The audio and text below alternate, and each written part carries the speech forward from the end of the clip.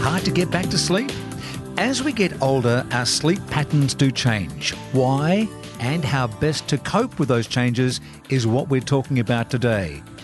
Dr. Wai Kwin Chow is the Medical Director and Respiratory and Sleep Physician at the Woolcock Institute of Medical Research, and I have her on the line now to answer all of those questions. Welcome, Dr. Chow.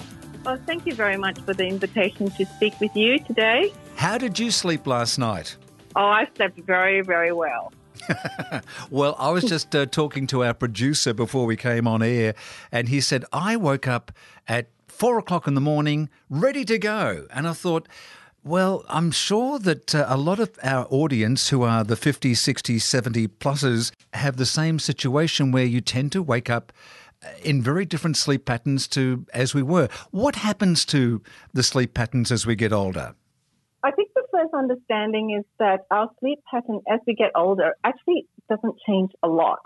What does change is our behavior as we get older. I think that's probably number one.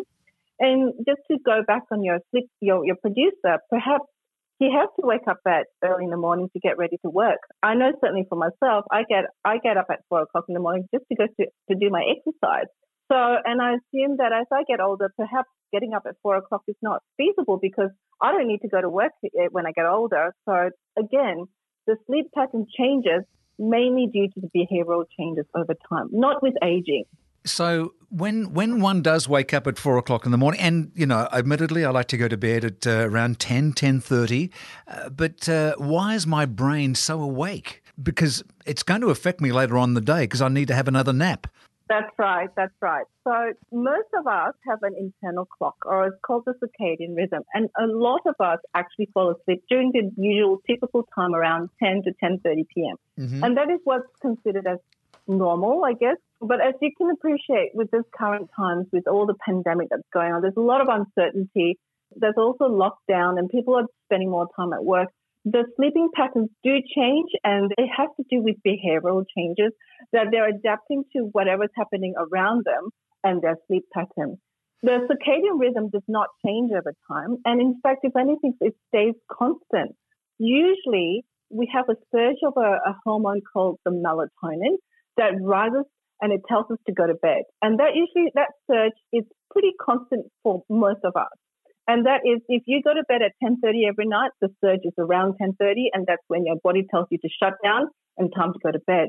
But if we ignore that, then what happens is that we miss that sleepiness and then we stay awake, and then we may have difficulty falling asleep later on in the evening. And as such, then we have a delayed sleep. And perhaps we could sleep for a few hours and then we may wake up again a little bit earlier or a little bit later. And again, if that's not suitable to our lifestyle, it becomes a problem. Does that answer the question? It certainly does. I was going to ask another question about when we travel overseas and how we best cope with the time shift. But I think that that's is not really relevant. If only I could say I've got to go to London tomorrow, Dr. Chow, and could you please tell me how I can best overcome the time changes? But I will ask the question anyway. No, that is a very relevant question, and that's what the common term that's most relatable to a lot of us is called the jet lag. Yep. And if we change to different hemisphere, obviously our brain does not adapt, and we sometimes use a tablet very similar to the hormone that I talked about that regulates our internal body clock, which is the melatonin. And we take that to help us have that surge to help our brain switch off.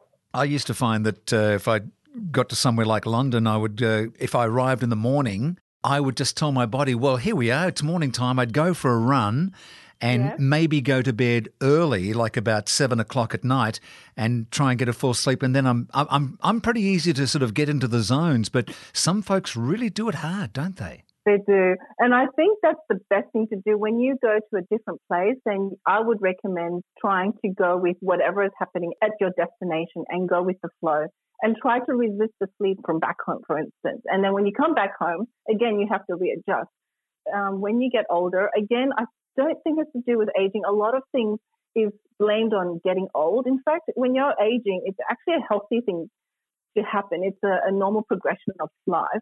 But a lot of it is attributable to being older or getting older. But I think if you keep a healthy lifestyle, if you don't have any medications or chronic illnesses, you should be able to expect to lead a fairly normal lifestyle as well when you're traveling. So enjoy the travel, go with the flow at that destination that you're at.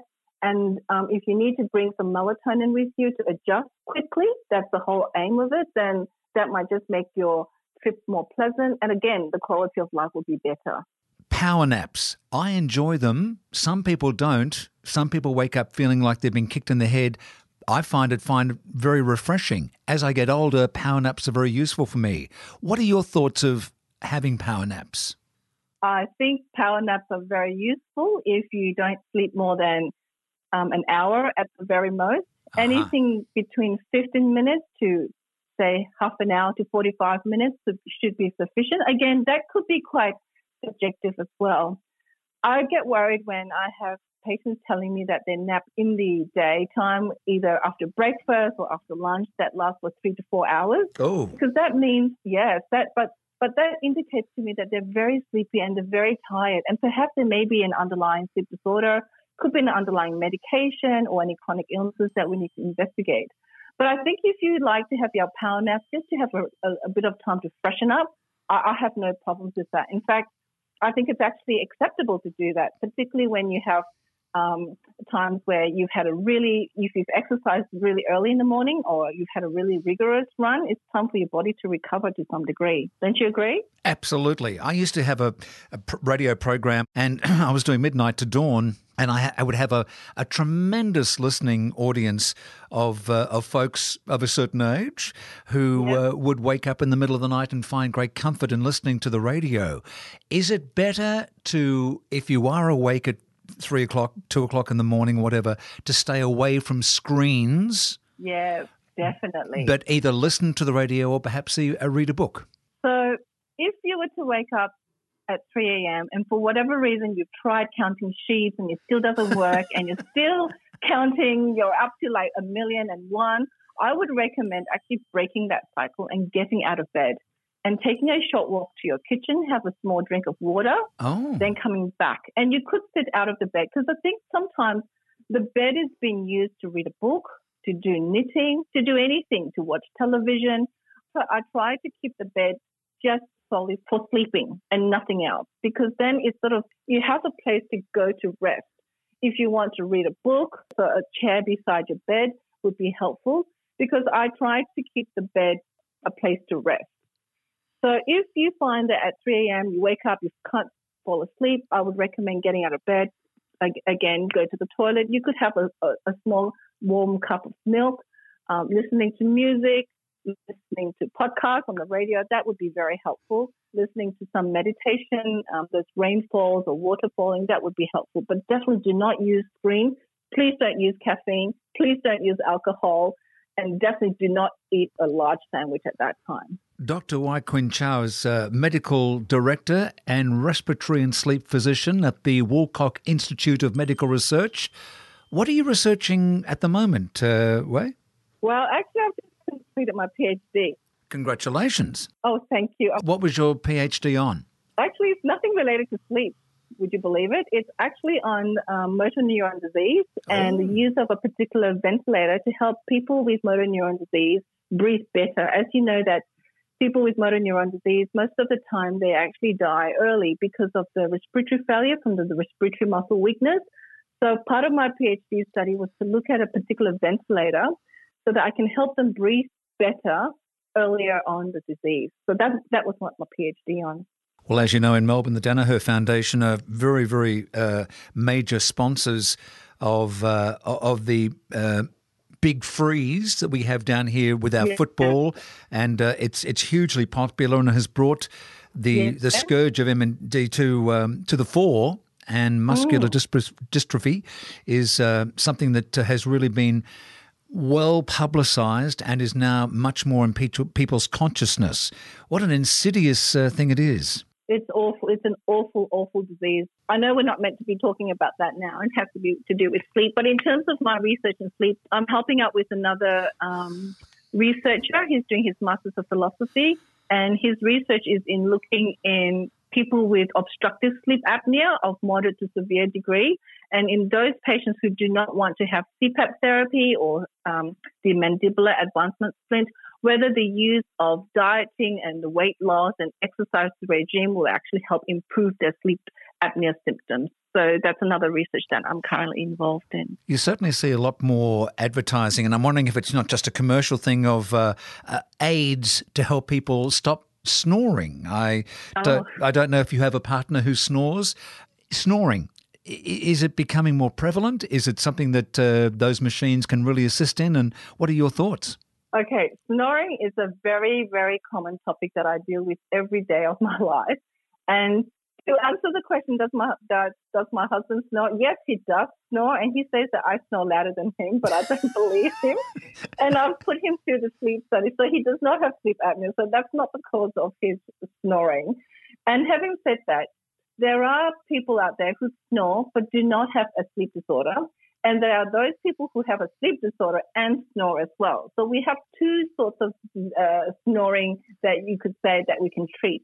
At the end of the day, the difference between the snoring and the sleep apnea is that snoring happens because there is still the airways that's open, slightly open, and some floppiness of the airways. So the large airways, so where the tonsils are, and it's vibrating. The snoring noise, it comes from the tinier airways and the vibration of the tonsils and the pharynx that makes the snoring. And sometimes if you have some sinus issues as well, so blockages of the nasal passage or the sinuses that are congested, that can also exacerbate the snoring. Now, oh, sorry. Something like that. Yeah, that's it. I wasn't trying to disrespect this interview. I wasn't asleep, I swear.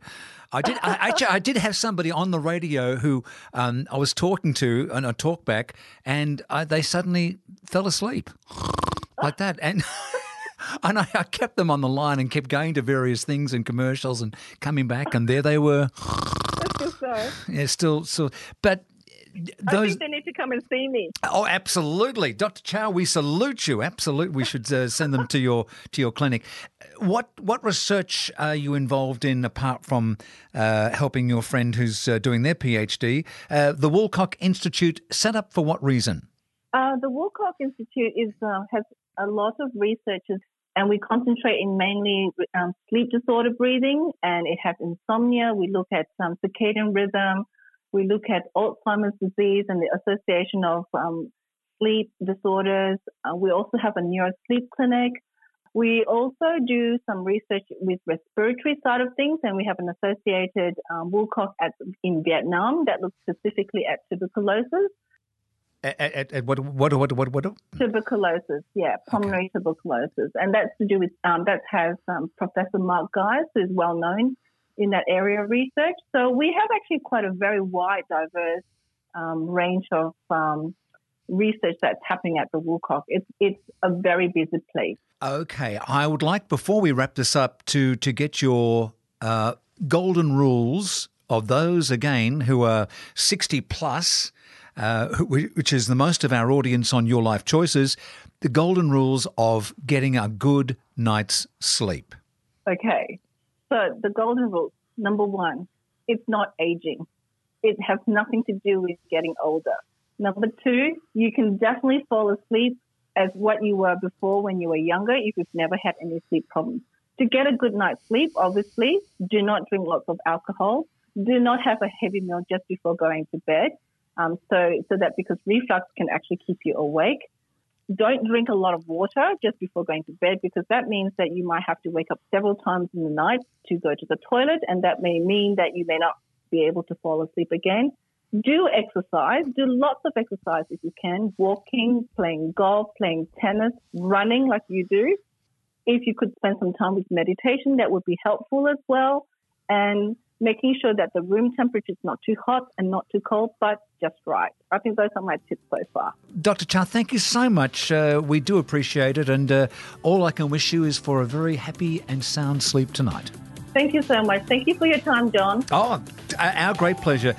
You have a good night's sleep, and you take these good advice from Wei, because certainly it's going to help you if you have a few issues, not to worry about it, but to let nature take its course. We'll see you next time on Your Life Choices.